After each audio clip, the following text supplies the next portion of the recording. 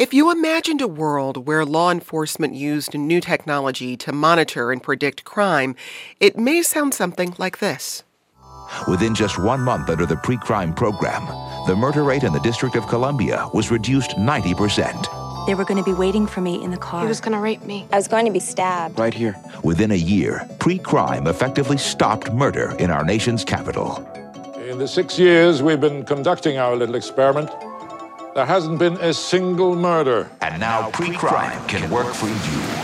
In the 2002 movie Minority Report, eye scans are an everyday occurrence, and a pre-crime unit catches criminals before they commit murder. In 2023, that world doesn't exist, but it may not be far off. Today, law enforcement uses artificial intelligence for facial recognition, predictive policing, and more. And if we look outside the U.S., we're seeing a growing number of countries using AI for extensive surveillance. But research reveals there is bias built into AI platforms like facial recognition, which is less accurate for darker skin tones. And there are more questions than answers when it comes to the ethics of it all. We've partnered with our friends at Wired to bring you a series of programs we're calling Know It All, 1A and Wired's Guide to AI. This episode, we take a look at how police use artificial intelligence. We discuss how much these technologies can curb crime and at what cost to our freedom. I'm Jen White. You're listening to the 1A podcast, where we get to the heart of the story. We've got a lot to cover. Stay with us.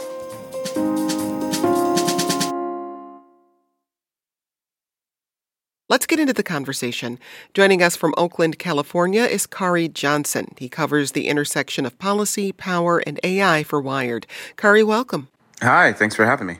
Joining us from New York is Farhang Haidari. He's the legal director for New York University's Policing Project. Farhang, thanks for joining us. Hi, glad to be here. And with us from Detroit, Michigan is Tawana Petty. She's the Director of Policy and Advocacy for the Algorithmic Justice League. She's also a member of the Detroit Digital Justice Coalition. Tawana, welcome to the program. Thank you for having me. Police have used technology like cameras and bomb disposal robots for a long time. But Farhang, what kind of AI tools are currently being used by police departments? Oh, well, the short answer is that AI is transforming how policing is happening every day. We've had cameras for decades, but now you don't need an officer to be watching that camera all the time. There's machine learning algorithms that can do the watching for us. So there are facial recognition tools, license plate reading tools, object detection tools, tools that can automatically scan social media and chat rooms to alert police about certain topics. Predictive policing tools that try to alert police as to where crime might occur and who might be committing that crime. And with all these tools come, a set of questions about, does it work? Is it actually making us safer? Who's it harming? What are the biases that it's reproducing? And, above all else, who gets to decide whether we should be deploying these tools now or ever?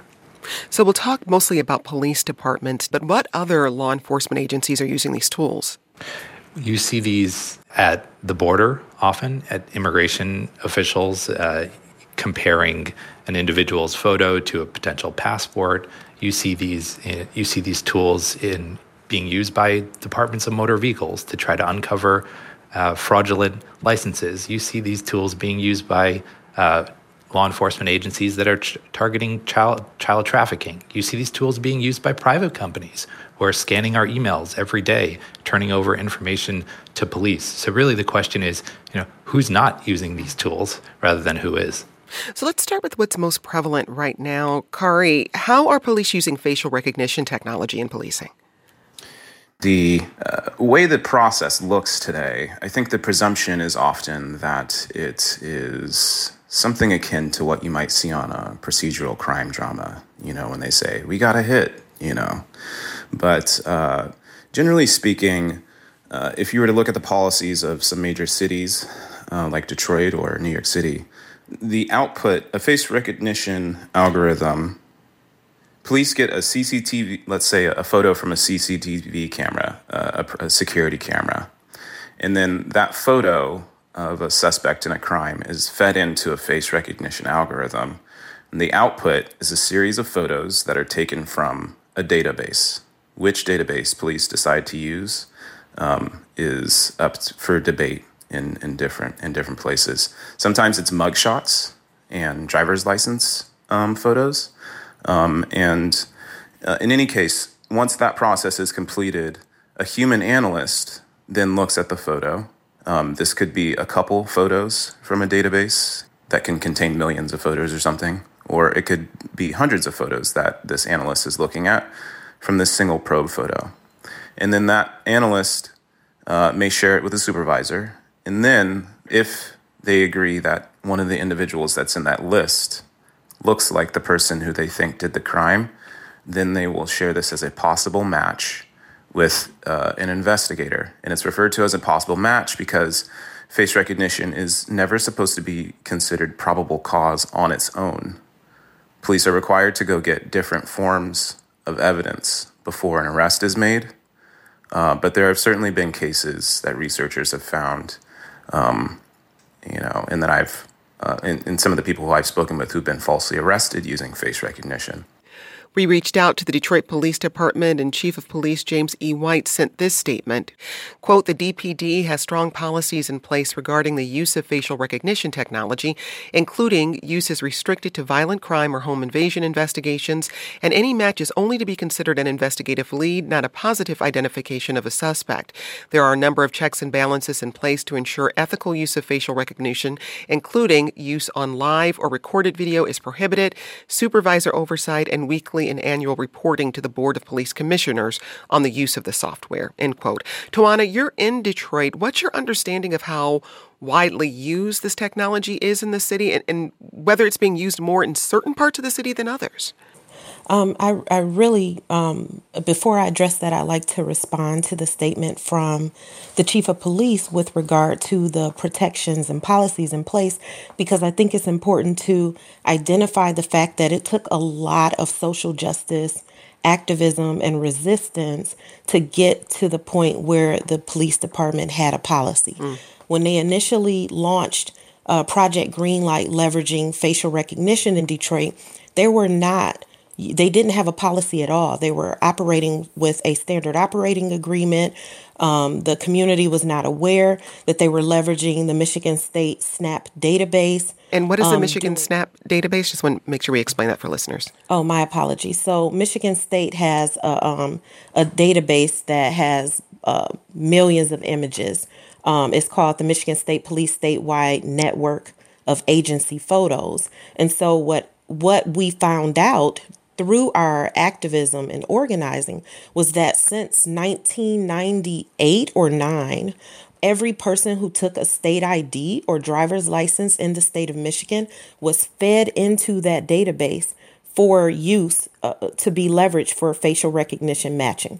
So these are things that were known to the public only after research, activism, social justice, organizing. In addition to that, Detroit police did not have a policy in place, and they were able to do real-time tracking of the public, which meant an officer could walk around with his mobile device or any other technology and scan the public in real time. It was not until we attended numerous Board of Police Commission meetings, which is the civilian oversight body, and did protesting, etc., town halls, press releases, petitions, that a policy was put in place. So I just want to make that clear. Tawana, in terms of where this technology is being used in the city, what can you tell us about that? Yes. So Project Greenlight is a mass surveillance program that leverages, at this point, when it started in 2016, it was supposed to be at 8 or 9 gas stations that stayed open late, that they had identified having a high crime rate. It has now ballooned into over 700 businesses, over 2,000 cameras connected to multiple real-time crime surveillance centers and police precincts, as well as officer mobile devices. So it is at laundromats, it's at public housing, it's at medical facilities, it's at gas stations, grocery stores, restaurants. So it's very pervasive all throughout the city. And I'll finally say it's connected to these green flashing lights that are kind of like a scarlet letter around like what neighborhoods you want to steer clear of. And they never go off. So if your bedroom or your, living room window is anywhere near one of these, you don't get any sort of privacy. You're going to see this persistent flashing green light 24 hours a day, 7 days a week. Farhang, why do police departments want this technology? Police are always looking for a technological edge when it comes to solving crime, detecting crime, especially in today's environment when it's hard to staff police departments. There are lots of vacancies. They see technology as a way to bring more manpower where they otherwise wouldn't have it. The problem, though, is that AI and technology magnifies the biases that already exist in a police department. So if you are a department that's focused on low-level criminal arrests, when you bring in technology, what's going to happen is you're going to make more of those low-level criminal arrests. And so the question that we as the public have to ask is, if technology is magnifying the power of a police department, what impact does that have on a community? Are they going to be focused more on serious crime, or are they going to be focused more on low-level crime? You said earlier the question about AI is who's not using it. But when we look at police departments around the country, how prevalent is the use of facial recognition, surveillance, or other types of AI? Well, the first answer is we don't exactly know, because most of this happens in secret and without permission. We don't exactly know how many police departments are running facial recognition searches. We get some stories through the activism that Tawana was describing. We get some stories through reporting, like what Kari was talking about thousands of police departments using Clearview or the FBI's database. But there is no comprehensive accounting. What we do know is that there are thousands of departments out there that run facial recognition searches, thousands of departments out there that have automated license plate readers, hundreds of them that have gunshot detection and social media tools, and very, very few of these ever got permission from a legislative body or from their communities to deploy it. They usually make the decision on their own, working hand in hand with a private company. Well, here's another part of the statement we got from the police chief in Detroit. It says, quote, previous department analysis has found that Project Greenlight cases with video evidence had a higher closure rate than non-PGLD cases with or without video evidence. Additionally, PGLD cases were solved more quickly than other types of cases, and that cases with video evidence that were not solved were active longer, indicating that investigators spent more time and had more leads to investigate than cases without video evidence. Kari, when we look at the use of whether it's facial recognition or other types of AI in policing, how transparent or opaque is the evidence around whether or not it's effective? Well, I think what we run into with face recognition is, it's sort of a chicken and egg thing, right? If we don't have the transparency around police usage of the technology, then we don't have a way to comprehensively understand outside of the performance of, let's say, an individual law enforcement agency, if they volunteer information about how it's been used or led to convictions, how it impacts people's lives. If it's, how many of those end up in, let's say, false arrests or something of that nature. What we do know is, that, as I was mentioning, the process can be rather human as opposed to it being entirely tech-driven when it comes to a facial recognition search. And, we know that misidentification is, according to the Innocence Project's analysis of exonerations that were done with DNA evidence, misidentification is one of the primary ways that people get falsely, convicted of crimes. And so we know that human bias can enter the process. But, as so far as research goes, there are some seminal studies in this area. I believe it was around 2018 when the Gender Shade study came out that found that women with dark skin, that face recognition search systems did worse at identifying them than people from other who identify, in another way. We also know that face recognition systems have struggled with people who don't conform to a single gender identity.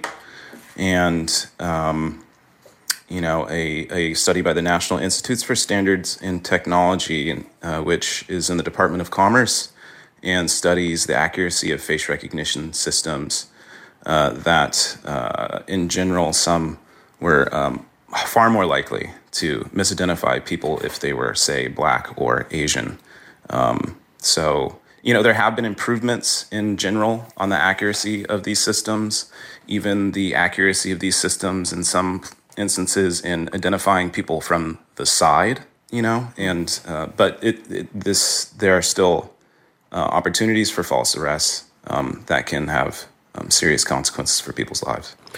I want to go to this email we got from Natalie, who writes, as a Detroit resident, I want to express my strong support for Project Greenlight. I see the green lights around the city as signals of safety. At night, when choosing where to get gas and other conveniences, I choose businesses with green lights because I know they are surveilled by our city's police department.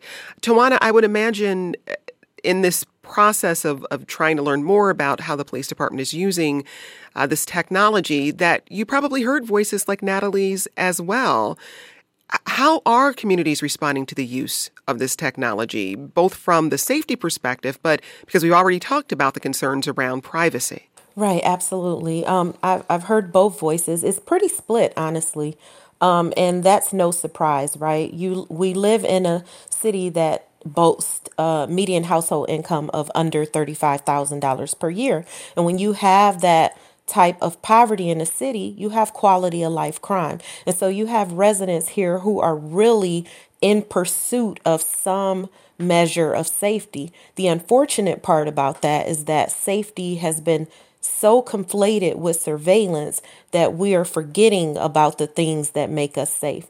In order to see a safer community, you really only have to drive about 15 minutes outside of the city where the communities have resources, are well lit, have abundance of grocery stores, recreation centers, different things that increase the quality of life and reduce quality of life crime.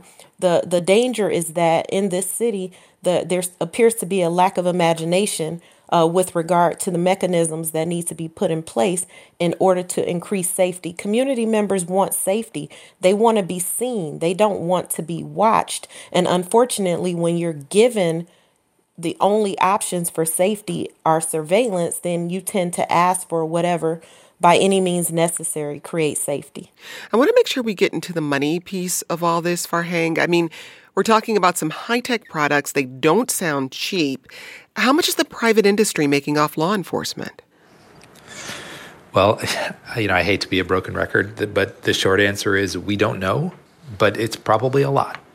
We know that sometimes police departments get new technologies through free trials and other sorts of offers from technology companies. But once they're hooked, these technologies are not cheap. Gunshot detection that's put up around a lot of cities, very expensive. Body cameras, very expensive. The storage that comes with them, very expensive. And so if you're a cash-strapped city, a question you have to be asking is it worth it? Are we spending our money in the right way of keeping people safe? Or are there other investments we can be making in community that have a proven track record?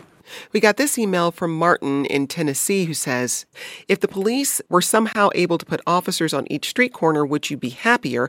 With ubiquitous surveillance, they stand a chance of being able to find you if you are abducted through the use of license plate or facial recognition. Remember also that in Michigan, at least, the image on your state ID is the property of the state and can be used for law enforcement purposes. But we also got this email from KJ who says, the comment, and this is a comment earlier in the show, no program is perfect, an edge case is telling.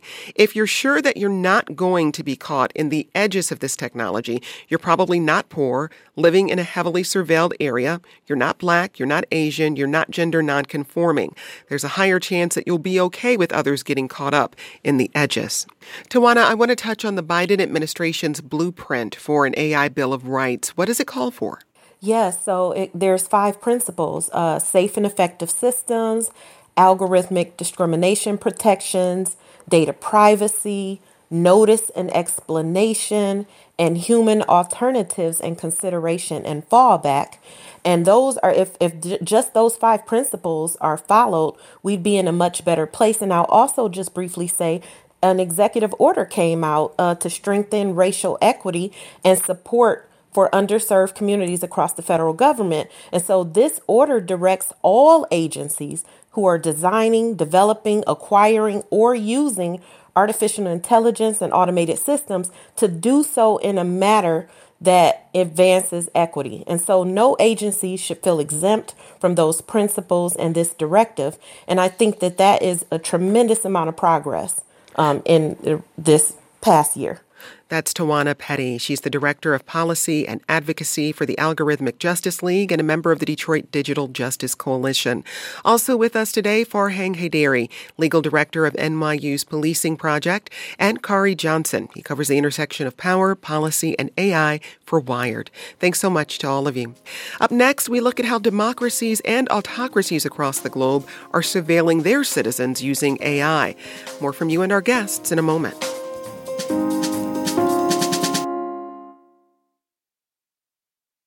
Let's get back to the conversation. We've been talking about police use of AI in the U.S., but if we look abroad, there are plenty of examples of countries using artificial intelligence to monitor their citizens. Joining me now to discuss the global picture is Steve Feldstein. He's a senior fellow at the Carnegie Endowment for International Peace. He focuses on issues of technology, human rights, and U.S. foreign policy. He's also the author of The Rise of Digital Repression: How Technology is Reshaping Power, Politics, and Resistance. Steve, welcome to the program. Thanks for having me on. So you put together a global surveillance index and found that at least 75 out of 176 countries are using AI surveillance. What kind of AI are we talking about? Yeah, actually, and I updated that index more recently, and the number is now up to 97 countries around the world. So it's only increasing. But we were looking at 4 different types of technology. So facial recognition, smart cities or safe cities, smart policing techniques, and then social media monitoring. So sort of 4 different aspects. And what is safe cities? Safe cities are essentially urban networks comprised of thousands of sensors that transmit real-time data to facilitate city management. So it's everything from having video surveillance cameras, facial recognition cameras linked into central information processors that are able to monitor public squares and spaces around a particular municipality. So is this AI being used purely for surveillance, or are countries using it for other purposes as well? You know, it can be integrated for a variety of things. For my research, I focus primarily on surveillance, but certainly surveillance is tied in, particularly when you look at autocracies, into a broader repression agenda.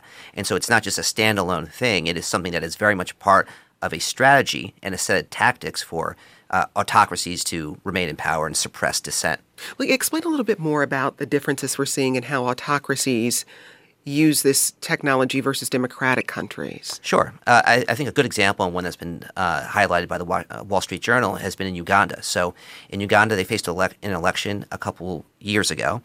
Ahead of that election, the leader, Yoweri Museveni, contracted with the Chinese to establish a facial recognition system in Kampala, the capital city. And the reason that was done was to preempt challenges ahead of time from the opposition to within that election. And so they specifically spent upwards of $100 million to install the system in the capital city, to monitor protests, and then to pick up people who were participating in opposition rallies and so forth. And there you can clearly see how the surveillance aspect, you know, what normally would sort of fall into law enforcement, very much fits into the political, and one that was supplied by Chinese technology, by Huawei in particular. Well, and that's one of my questions is who's behind the AI tools we're using? Who's producing most of it?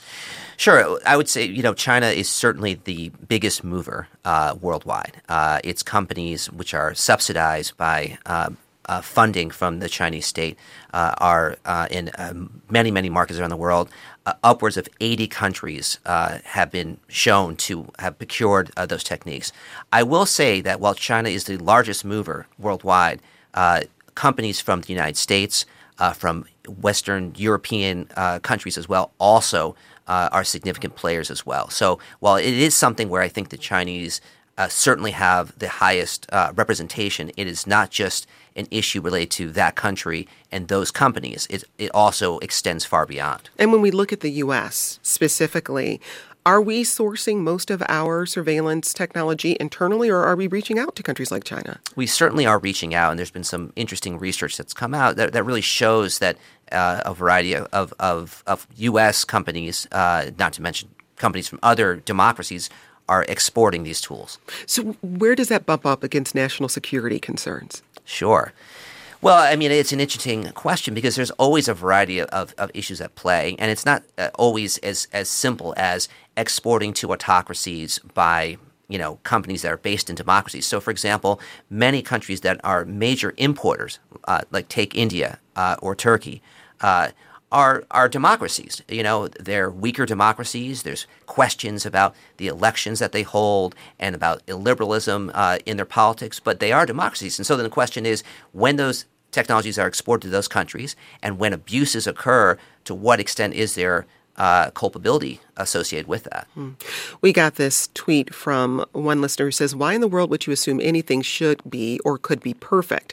Like anything else, there are going to be edge cases, and that's exactly what you're talking about, edge cases. And I think they're referring there to some of the cases we discussed earlier in the hour where people were misidentified using artificial intelligence technology. So they go on to say, so the question becomes, is this technology doing more harm than good? And Steve, from your perspective, looking at it here in the U.S. and also globally, what do you think? Well, I certainly think that when you pair powerful, invasive surveillance technologies with a repressive or autocratic-leaning government, that it becomes a political weapon. I don't think it's an edge case. And I think that actually when you look at the statistics about how much these surveillance technologies actually improve crime, lead to crime reduction, which is always a selling point, the answer is very little. But they are very good and useful tools in conjunction with other repression strategies in terms of allowing for autocracies or autocratic leaders to stay in power. And so in that sense, they are very much deliberate political weapons and not just edge cases or things that sort of help on the margins. Well, we touched a little bit on the data around whether this technology helps solve crime here in the U.S., and I'm hopefully you can pull on that thread for us a little bit, because what we heard from some of our previous guests is that there's not a lot of transparency around that data. Right. So there's not a lot of transparency, but some of the studies that have come out, and granted these are preliminary studies in a wide variety of places, including some preliminary research in China as well as in Russia, show that the installation of facial recognition cameras, for example, isn't correlated with a decrease in crime. So there are other reasons, and Russia is a great case in point.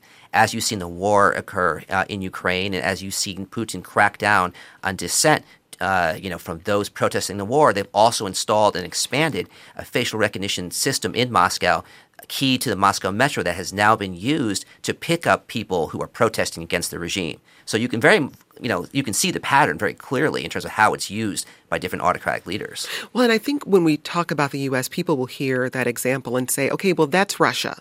That's not the United States. So to your mind, what are the questions we as citizens of the U.S. need to be asking ourselves about the use of this technology here in this country? Right. They are different cases, and I think that's a fair point. And one of the benefits that we have in democracies is a strong rule of law and ability to redress abuses and to bring about accountability. And so even if there are lots of questionable uses, as the prior guests have discussed, when it comes to police force use in the United States and other democracies, there is an ability to fix those problems, to bring about and force through transparency, to pass legislation needed to bring about changes to that system. That option isn't available in authoritarian countries, save for massive protests on the street that have far greater implications. What are your big takeaways from doing this research into this technology, both nationally and globally, especially as we look at the path ahead and the, I think, likelihood that it's here to stay in some way, shape, or form? Yeah. I think one of the big takeaways is it's certainly a technology that's becoming more ubiquitous, and it's not something that we can sort of back away from. We're going to have to learn to live with it and put in place the right safeguards to deal with the effects of this type of surveillance. So I think that's one important aspect. But I also think that we should be careful to actually understand how the technology is being used. I think there's a lot of hyperbole out there. And one of the things I found in my research is that the effective use is tied to the capacity of your law enforcement agencies in question.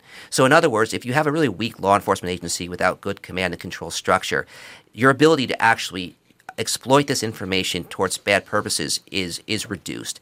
And so that, that's something that's worth thinking about. On the other hand, if you take a Russia or a China or an Iran, where you already have very strong and repressive security forces, adding these techniques really can be transformational in terms of their ability to snuff out dissent, to lock down their societies even further. And that should be worrisome for all of us. So as we look ahead at how we may use this technology, I mean, I consider the fact that there is now a digital record of me that's somewhere, and some of it is, from my own use of social media, but some of it I don't even know probably exists. Is there a way for us to think about the controls we need to have over our own privacy and maybe how to push for that? Yeah, I think there is a growing recognition that something more needs to be done. And I think there's a couple ways to approach that, one of which is, as you mentioned, sort of think about greater ways to enhance privacy. And that's something that, in the U.S. context has been really lacking. In the global context remains pretty fragmented.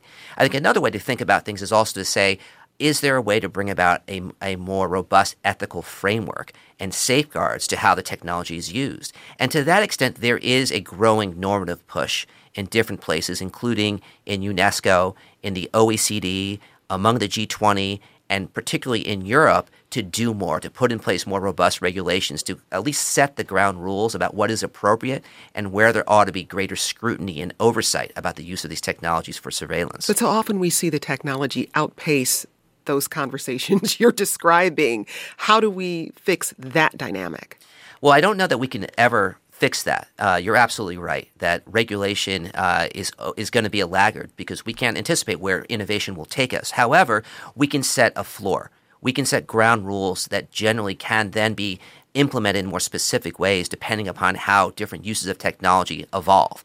Take, generative AI technologies that are now out there. They're not completely new. They are related to the collection of data and the safeguards that we've already been talking about when it comes to algorithms can be applied in that way. So I think there are ways to kind of bridge that gap, but it is an ongoing and persistent conundrum, I think. That's Steve Feldstein with Carnegie's Democracy, Conflict, and Governance program. Steve, thank you so much. Thanks for having me. And thanks to our friends at Wired for partnering with us on this series dedicated to artificial intelligence. Today's producers were Michelle Harvin and June Leffler. This program comes to you from WAMU, part of American University in Washington, distributed by NPR. I'm Jen White. Thanks for listening. This is 1A.